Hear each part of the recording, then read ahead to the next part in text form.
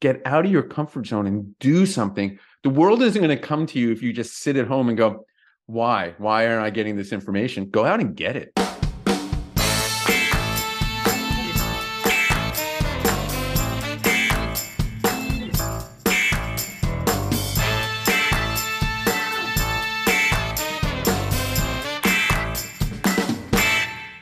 Okay, welcome back to the Marketing Playbook, presented by Details Interactive. Here you'll take away 3 game-winning marketing plays every episode to take back to your team.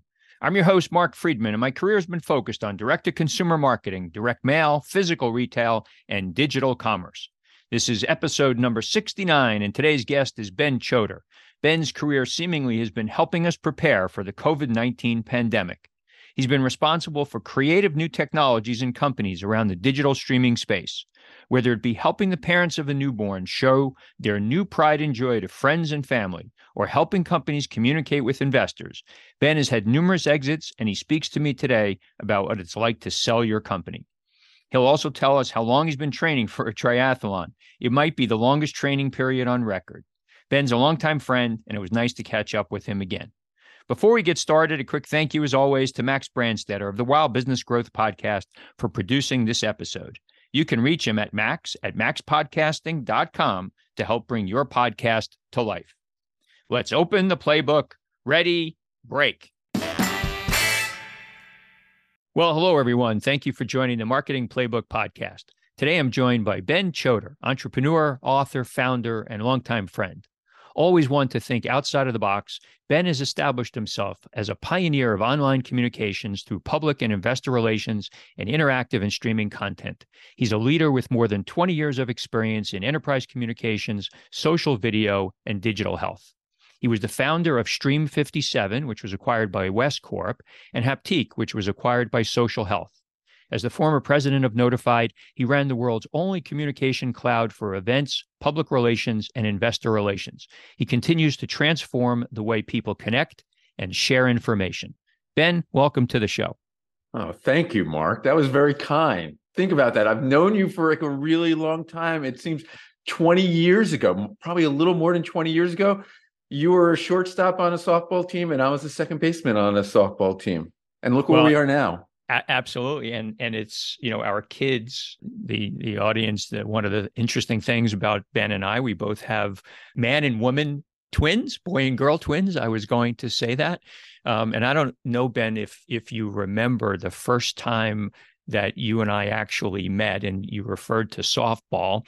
We were at Tamaqua Park and we were getting ready to join this softball team. And we picked up a ball to have a catch to warm up. And you and I started to talk and, hey, where are you from? Where do you live? Got kids? And, very quickly we learned that we both had infants, boy and girl twins. And in fact, our wives had already met in some play group. Crazy. And look at us now. Yeah, look at us now. Old and gray. Well, you're not so gray. I'm getting there. Well, anyway, thanks for joining. This is great. I think your story, especially for the folks that listen here, is really impactful and covers a lot of the bases of things that people like to hear. One of the things we try to do when we get these shows started is, get some background, kind of the first story from the guest. So give us some perspective, where you grew up, anything that, in your early life that might have informed that you'd be this, serial entrepreneur and what you've done in your career. So I grew up in Parsippany, New Jersey, and I think my childhood totally formed the entrepreneur I am. I grew up with 2 parents who were great parents in the fact that we always had food on the table and we always had clean clothes, but we didn't have a lot of money. They were not very motivated. They were not overachievers. They didn't work very hard. And at a really young age, I kind of realized this is not what I want in my life, and I will do anything not. So my biggest motivator in my life was not to be what my parents are. And I have this whole theory on it, Mark. I think if you grow up with parents with a lot of money, you really have 2 ways of going. You either go, hey, I don't have to work so hard. My parents have a lot of money. Life's going to be taken care of. Or, oh my God, I'm going to work harder than my parents because I want to make more than my parents.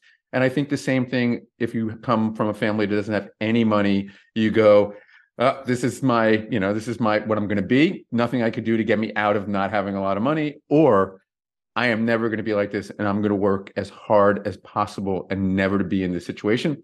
So my biggest motivator in life, and still today, is when I think of my childhood.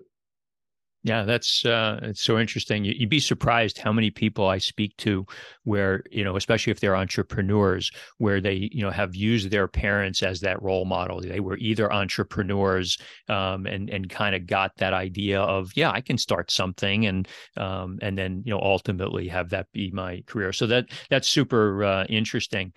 You went to University of Maryland, same alma mater as my son, Evan.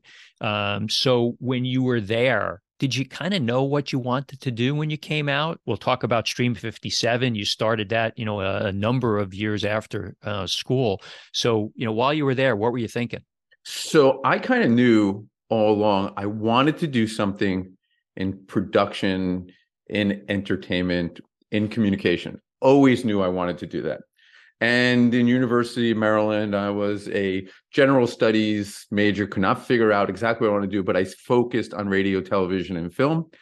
Had lots of internships in college with video production companies, concert production companies, and kind of fell in love with it. And even during my senior year, I had my first real job. I worked for Ron Delsner. Anyone on the East Coast knows he ran all the concerts at Madison Square Garden, the Beacon Theater, Jones Beach, the Pier Concert Series. And I kind of fell in love with music and production at an early age. And when I graduated, my first job was I worked for a talent agency called ICM in their agent training program. I thought I was going to be a music agent. And I fastly learned that, I'd be like 35 years old before I made an actual living. And again, coming from no money, I did not want to have to struggle that way. And I moved from, booking bands to going into the side of production for enterprises, because there was a lot more money in selling production and entertainment for corporations. And so those years post graduation, while you were thinking about what you wanted to do, kind of run us up through. So you graduated what year? I graduated in 1987. Oh No, my I'm gosh. sorry, 88, 88. Well, you're a lot younger than me. Look at that, 5 years younger than me. So, there's, quite a number of years before Stream 57. So you were kicking around. How did Stream 57, maybe tell us about that business and how it became to be? So I was running a production company, but before that, did a joint venture with a hospital association where we wanted to put in hospitals. I fell in love with streaming media. I was doing production and fell in love with video that was the size of a postage stamp. I said, this is the future. I had a moment in my life where I was like, must have been how it felt the first time someone heard radio and the first time they saw television, going, nope, this isn't going to ruin the world. This is where the future is. The first time I saw internet on a computer, I was like, this is it. I am going to spend my life doing this. And one of my production clients just happened to be a large hospital association. And we had this idea to put rooms in hospitals. And this is like 1997-ish, 98. We were going to put rooms in hospitals that enabled moms and dads 24 hours after they had a baby to have live broadcasts to their friends and family around the world. Think about it. Back then, there was no digital cameras. There was no Instagram. So you can't post a photo and share. You'd have to take a picture, send it in the mail. Your family would get it 10 days later, 7 days later, if they lived on the other side of the country. And we were in about, close to 300 hospitals around the country. And we built that. And then when I moved on from that, still loved streaming media. And I wanted to start a production company and a company that does streaming. And we built our own technology. We were the first flash-based streaming company in the space. Think about the time when Mark Cuban was starting broadcast.com. We were about a year and a half after that company was started. He sold for a lot of money. We built Stream 57 in 2004 and specialized in producing live broadcasts for pharmaceutical companies, Fortune 5,000 companies, financial services companies. And it was just like a dream come true. I got to do everything I loved: production, communication, and technology. And it was cool building a company from 0 employees to over 100 employees and tens of $1 million in sales. It was pretty cool. I forgot about the hospital Yeah, component, the babypressconference.com. baby Yeah. press. Yeah, as you were talking, I'm like, oh, now I remember what exactly that was. That was pretty cool. So you built this company from scratch, and then ultimately you exited. So who bought that company? A company called West Corporation Intercall. At the time, they were the largest conference call company and call center company in the world. I don't know, like 15,000 employees, probably something like that, a couple $1 billion in revenue. And they saw streaming and they acquired us. And being a founder, said, oh my God, this is all we ever want to do. We built a company, you want to sell it. Now I'm part of a large organization that's going to really want to help us grow. And the reality is, guess what? They want your technology. And the moment you sell your company, it's not your company anymore. And founder syndrome is it's real, right? Anyone out there who is a young entrepreneur, when you build a company, realize, what are you building for? Is it a lifestyle business? You're trying to sell it. And moment you sell it, it's not your company anymore. And my biggest thing is the day it comes to realization is the day the first time an employee comes into your office. And when you own the company and they say they're going to buy a new house and they're $10,000 short on on their mortgage, you go, hey, I'll give you $10,000 as a bonus. I will give you $10,000 and take $100 a week for the next 100 weeks out of your check. Or you say no. The moment you sell your company, if that same employee walks into your office, there's only 2 answers you can give them. I'll give you a personal check, or you fold your hands and go, there's nothing I could do. I don't own the company anymore. They can't do that for you because they'd have to do it for thousands of employees. That's the realization that it's not yours. And it takes an element of maturity. But with that said, I would have done it again over and over again without even blinking. But you got to learn that it's not your company and you grow, and their dreams and visions of your organization are not always the same as yours. So the founder syndrome, that you referred to, I haven't referred to it that way, but it's definitely a thing. And one of the questions, that I ask founders, often is about the separation anxiety that you have, especially if it's a longer term build before the sale. So how were you able to, or were you able to turn it off? Stream 57 was your first one. You didn't have the experience of having done that before. So how did that go for you? It went great because it was life-changing for me. And it put me in a world where I was in rooms with people I probably never would have had opportunity to be in rooms with. But it's a sobering that it's not your company anymore. And like all good founders, they signed me to a 4-year employment contract, and I lasted, I don't know, just under 20 months, and then did another venture because it's not for everyone. But I also have a lot of friends who have sold companies to large organizations or private equity, and 15 years later, they're still in that organization because they're at that point in their life. I think I was a little too young to sit there, I'm going to stay along or retire. So I needed to figure out, I need to wake up every morning with a passion, right? I think all good founders, all good CEOs, we all wake up between 4 a.m. and 5 a.m. every morning. And if you interviewed 1,000 CEOs or founders, I bet you 70% of them say, yep, I want to wake up before everybody else, before everyone starts calling me, everyone starts asking me things. And it's just something in your DNA that you just got to keep on going. And that was me. As you think about these businesses, it's seemingly you've been able to solve a problem in the marketplace. So how do you think about that? What the problems are, how to then craft a business around the problem that you think exists and trying to solve? For me, it's all about innovation and disruption. When I go into a space, like I got into streaming, it was the beginning. I wanted to catch the wave. I didn't want to get into it afterwards. After we sold Stream 57 and we started Haptique, it was just the beginning of digital health. There was no Apple iWatch. There was no, if you wanted a heart monitor, you had to strap it around your chest and have a big device to actually, see your heart rate when you spun on a bicycle or something. And we did that, right? When spinning became popular, we were sweating in that same gym room at the JCC. Yeah, exactly. And so saw this opportunity. We believed that you were going to walk into a doctor's office and he's going to go, hey, Mark, you have high blood pressure and you have high cholesterol. I'm going to prescribe you this medicine and this medicine. And we also thought you were going to prescribe you a blood pressure cuff for your blood pressure and a cholesterol adherence app for your, for your cholesterol, so you can actually manage it. And that was what it's at. We had a patent on prescribing apps, and we believed that every doctor was going to do it, and it's going to tie into their EMR and your patient portal, and it's all going to connect, and just to make everyone healthier. And we also created an advisory. So we wanted to do what the American Dental Association did for toothpaste.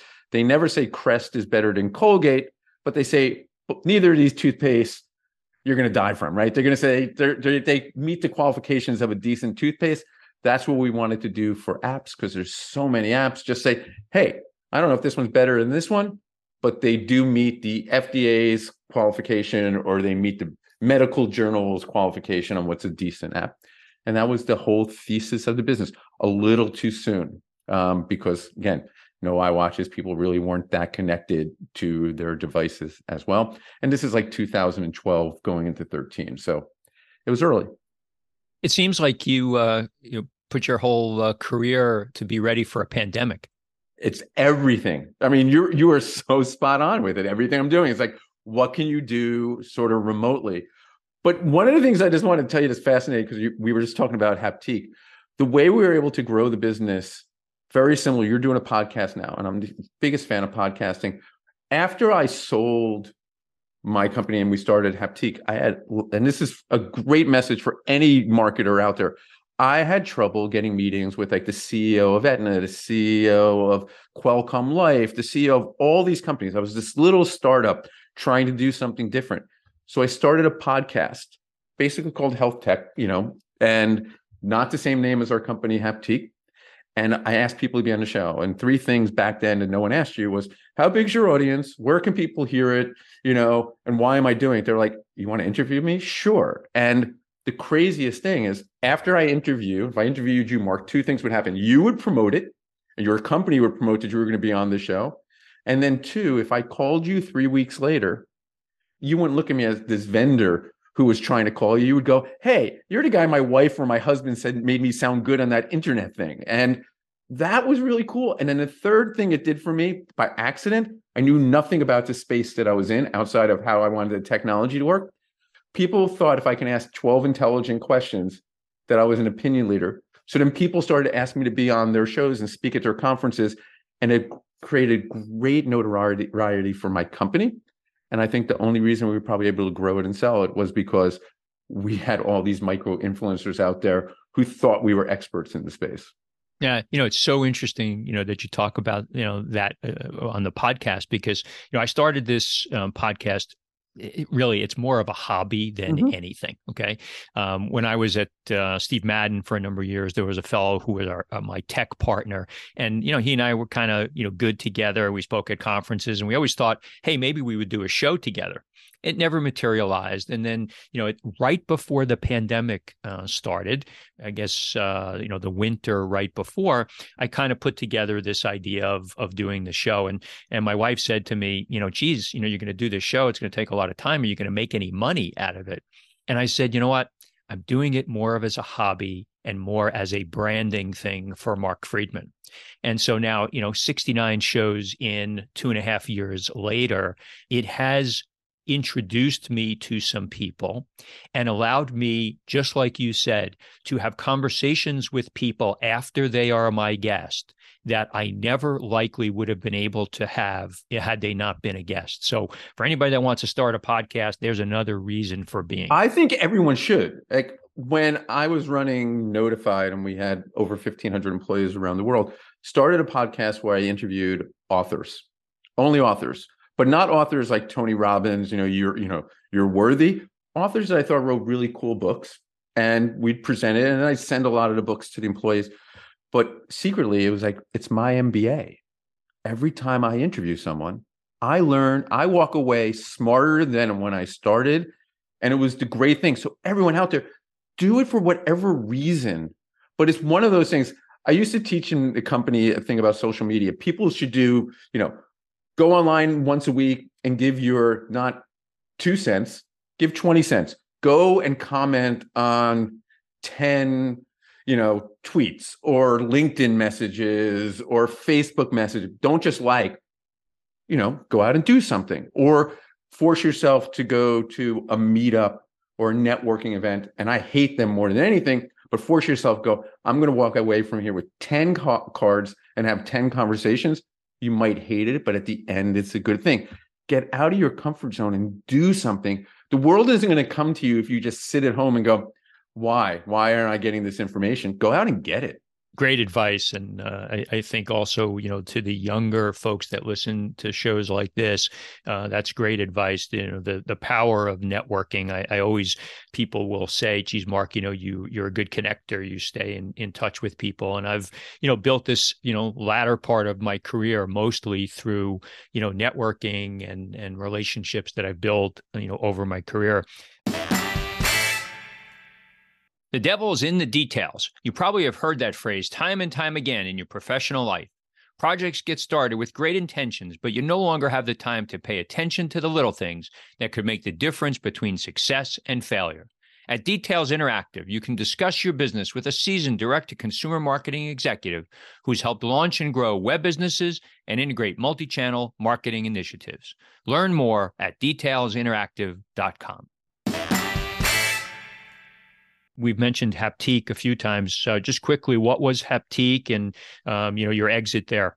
So we were all about prescribing apps and patent, and we kind of grew it to the point that we can grow it. And there was a company called Social Wealth that I think was eventually acquired by Cigna, and they were going to take it and grow it bigger. And I left and did a couple ventures, did a lot of mentoring, sat on a few boards, tried to do a private equity roll-up of my own. And I also continued doing a podcast on health tech. And then, had this opportunity of acquiring several companies, working with one of the largest private equity firms, Apollo, and they bought the company that acquired my company, West, in end of 2017. And I worked on the due diligence of buying a business from NASDAQ with them, which was their PR distribution business called Globe Newswire, their IR hosting business, which is about 3,200 IR websites, and their streaming business, which basically streams all earnings events. And I got my old company back and we built that. And then we acquired a virtual event company called InExpo in the same year, 2018. And we grew that company, basically doubled in size in less than 5 years I was there. So pretty proud of that.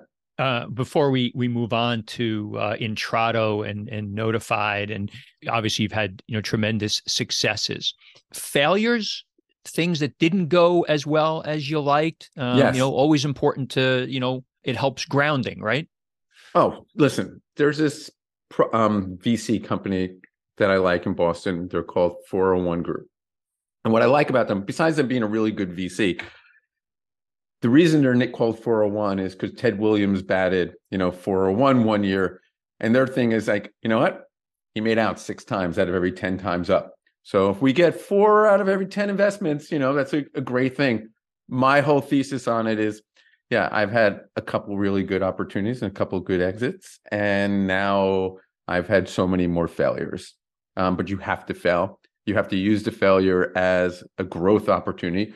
You have to learn from it, even though you're probably going to make the same mistakes again. But you have to fail forward. You have to fail fast. And you have to readjust and understand that you're not always going to win, and everything makes you stronger.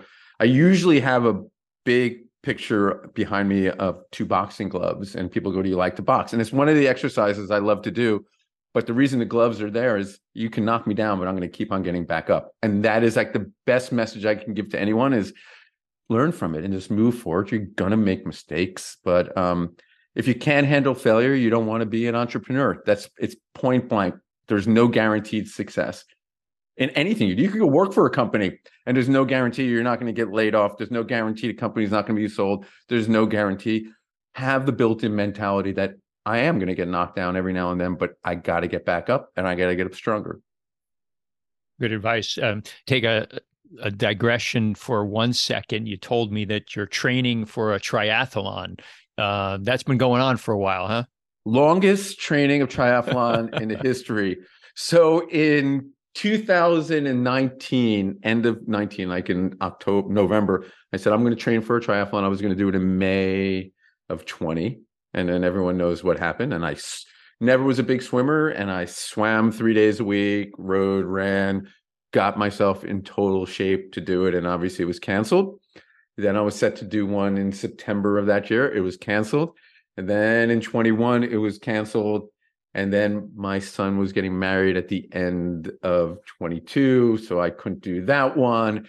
And so my goal is sometime between May and June to run my first one in 23. So the longest training ever. But now I love swimming. So that's cool. And where is this triathlon happening? I am going to do one in Montauk in 23. Okay. Well, good luck. You'll have to come back on and tell us how you did. Okay. So let's go back to kind of early 2018, this business called Intrado. And so what was the progression into Intrado and what was that business model? So Intrado was West Corporation. They changed the name to Intrado after Apollo acquired it. It was a publicly traded company, many thousands of employees, couple $1 billion in size. They acquired it. That was the company that my company was sold into. I was working with another private equity company trying to carve out the little piece of business. Then Apollo bought it. Was trying to buy a business on my own with another private equity firm, trying to buy a business from NASDAQ that they had, which I just mentioned.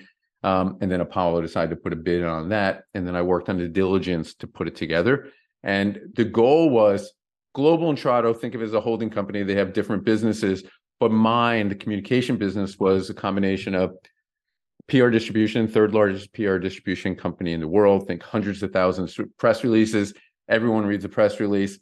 We were one of the three largest. There's another one owned by Cision called PRN. There's one called Business Wire that's owned by Berkshire Hathaway. And there's ours. And then there's IR hosting, which is really important. Every publicly traded company has to have an IR portion of their website, and they don't host it themselves. They use a third party. And then there's just streaming. Something in common, every publicly traded company 4 times a year has to do an earnings stream and has to broadcast it. So we were all about delivering mission critical communication, starting with the earnings side of it or the financial side for publicly traded companies. But it could be anything from delivering town halls and virtual events and marketing generation webcasts, webinars, which everyone does. And we kind of just built it and it was great. Offices in 17 countries around the world. As I mentioned, over 1,500 employees at one point. And I spent all of 18, 19, and the beginning of 20, basically on a plane every single week, seeing our employees. I don't believe you can run a company unless you engage with your employees, which is kind of fascinating that I run a company that's all about doing things virtual, but yet I live on a plane seeing. You can't empower your employees. You can't motivate your employees unless you empower them and go and see them and spend time with them. You've spoken about how, the businesses that you've been involved in, kind of, help to drive meaningful insights and outcomes for your clients. How do you measure, are there KPIs involved in, validating that you are doing what your customers think you need to do for them? Yeah, and everyone's KPIs are a little bit different. What's your ROI, right? So with our PR business, besides PR distribution, there's social listening and media monitoring that was tied into it. So we can tell you, what are they saying about your brand, on a podcast, right? What are they saying in blogs? What are they saying in New York Times? What are they saying on television? What are they saying on social? It's how do I use that information, not just for vanity. Oh, it was, picked up X number of times. Did it drive business? Did it drive into the funnel? And one of the things that I'm really big on is how does it tie into marketing? Because to me, the marketing department of any company isn't like, hey, look what we did marketing. Marketing is a growth part of the business. Marketing is a lead gen business. Marketing is a profit center, if it's, in my mind, if it's done right? It's more than just the top of the funnel, right? It is the bottom of the funnel. And all the PR tools that we do, when you think PR and marketing are getting married every single day, marketing traditionally was paid media and PR was earned media. Well, guess what? Today, it's all media. And however I get a lead to close business, that's what it's about. And you can't have one without the other. Earned media looks like news, looks like something important, looks like ability for someone to socially post and micro influence it. And well, this is a marketing show. So you all know marketing. How do I get leads? How am I paying for it? Where am I going to advertise? Where am I going to put my message? But they all have to work together and the data has to come together. And again, PR used to be all about vanity matrix. Hey, look, we got an article picked up in the Wall Street Journal. Did it drive any business? Did it drive any revenue? Did it make our stock go up? Did it make our CEO look, like an opinion leader? You have to put all that together and you just don't just do it anymore. We're recording, this show in middle December 2022. Obviously, the economy has taken a turn, south. What are you seeing in deal flow? You're involved a lot in private equity in your space. Listen, I think private equity has a lot of dry powder, which means they still have a lot of cash. It's just the debt is more expensive, right? So traditionally, a private equity deal, just for people who don't know out there, if someone was going to buy a company for $100, they probably will put $40 of their own money down and get $60 of money from the bank, at low interest. That's normally how it works. I mean, there's all different models of it, but that's how it works. Debt is more expensive. So theoretically, when you buy a mortgage for a house, same concept is when it was 2% interest, you get a lot more house. And when it's 5% interest, you get a lot less house. So I'm finding that the recession that we're in is slowing down the process. And people are not doing the same kind of, we'll call them unicorn bets. I am betting on $1 billion. I don't care about revenue and profit. I just care about growth. And I think what's changing, and you can see it in the public markets, is guess what? End of the day, like a young entrepreneur out there, you got to make money. You wake up every day saying, how am I running a business that's going to lose X dollars or millions of dollars or hundreds of $1 million a year? You're starting to look at, I got to figure out how I'm going to build a business that's sustainable, that's not just a rocket ship that maybe will take off. Interesting. What takes most of your time these days from a business perspective? I'm doing a lot of advising and consulting with some companies and working on, the ability of doing a roll-up of several companies in the space working with a private equity firm. I think I have one more venture in me, Mark, that I am excited to do. I might have two more, but I think I have one more that I could dedicate 5 years of, 100 hours a week and living on a plane. It's exciting. And I love where the world is now. When you think of what's happening in the world of AI, what's happening in the world of technology, what's happening in the world of communication, I think there's this brand new world in front of us. And I can't wait to see what happens. And I want to be in the middle of it. Very cool. You were an author as well. What's the matter? You're an author. Tell us about the book you wrote. And really, I'm more interested. Are you going to write another one? I'm thinking of writing another one. And this one came by accident. I'm an accidental author. First of all, everyone probably has on their bucket list, I'm going to write a book. So I was contacted by Wiley Publishing in, say, April of 20 during this, lockdown. And we owned one of the largest virtual event companies and streaming companies in the world. And they said, hey, you ever want to write a book? And I was like, absolutely, that'd be great. And I go, how long does it normally take someone to write a book? And think a book on average has about 45,000 words in it. And I go, oh, most of our authors take 6 to 9 months to get a book. And I'm like, awesome. And they're like, no, since we're in this pandemic and it's a hot topic, this is April, we need it done by middle of June. So then we can get it to an editor, get it back to you beginning of July, get it to the printing company in August and have it out in September. And I'm like, oh, I have like 6-7 weeks to do it. And they're like, yep. And I was like, sure, I should be able to do it. Every morning I would wake up at 4 o'clock in the morning and I'd write for 2 or 3 hours. And Gabrielle, who's my co-writer on it, she was writing. And then at night we'd exchange what we wrote. And it was the most cathartic and painful and loving experience. It's like having a baby. I kind of recommend it for everyone on the longer point, not the shorter. And it felt good to actually have something that came from inside me that was out there. It's like, I'm really proud of the book too. It's a great sleep aid. I always tell people, read it. I guarantee you're going to sleep. But I can see one day that in these classes, people will be reading, like, how do you put on a hybrid event and a virtual event. It is something that's going to be important. So yeah, well, it's incredible how the world has changed, whether it be remote work or I work mostly remotely today, whether it be on Zoom or Teams or whatever it is, and we've realized that certainly we can be effective. It's not necessarily a long-term replacement for being in front of your employees and your colleagues, and still you can't see the body language. no. Right. And if you really want to grow, as you can't mentor someone if you don't see them. And it makes me think back as I'm talking to you. We brought up our kids in a town called Westfield, New Jersey, and you and I commuted to the city. And we were on like somewhere between a 5 and 6 a.m. train every morning, and probably on a 6 or 7 p.m. train every night coming home. 5 days a week, 3 hours of our life was spent commuting in a time when Blackberries were just starting, right? That was the beginning of our commuting time. And I don't think a lot of people want to go back to the thing 5 days a week, commuting for 3 hours round trip and losing that productivity and losing that time.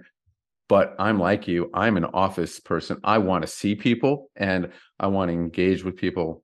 But at the same time, what's the work-life balance for them? Yeah, totally agree. Well, look, this was great catching up. Really good insights for even the seasoned people that are listeners, and certainly for the younger people earlier in their career. So we do this 2-minute drill, 1-word answers, 7 questions. You ready? Yep. All right. A brand that you admire or that inspires you? Apple. Favorite app on your phone? Spotify. Last website other than Amazon that you shopped from? Remarkable, and I bought the Remarkable tablet. Okay. Something that you're not good at, but wish that you were? Meditation. Yeah. The meditation starts, and I can't wait for it to be over. I can't do that. A charitable organization that you're passionate about? Bring Change to Mind. What is? They build clubs in high schools for mental health. Glenn Close started it. Kids have a place to talk to kids, and it's run by the kids. And it's such a remarkable charity. I like it because we all were kids or have kids, and they need someone besides their parents or a therapist or a teacher to talk to. They want to talk to each other. Good one. Like that. Haven't heard that one before. If you had one superpower, what would it be? Oh, that is a real good one. Healing. Okay. Other than family, what's your most prized possession? My health. Okay. Ben, I know you're out on LinkedIn. Where can people reach out to you on social media? Just follow me on LinkedIn. It's Ben Chodor, Chodor. Really big. I'm big at engaging. If you send me a note, I will respond. Yeah, way to go. And yes, he does, folks. He does respond. So, hey, Ben, it was great to see you. Really good story. Really excited that, we've maintained friendship for now almost 30 years. It's great to see the successes that you've had. So congratulations. Thank you, Mark. And great podcast. I've been listening to many episodes. I don't think I listened to all 69. I think I'm probably 25, 30 in, but really good. Good job. Well, thanks very much. Good to see you. Talk soon. That's it. Today's game ball goes to Ben Chodor for coming on the Marketing Playbook.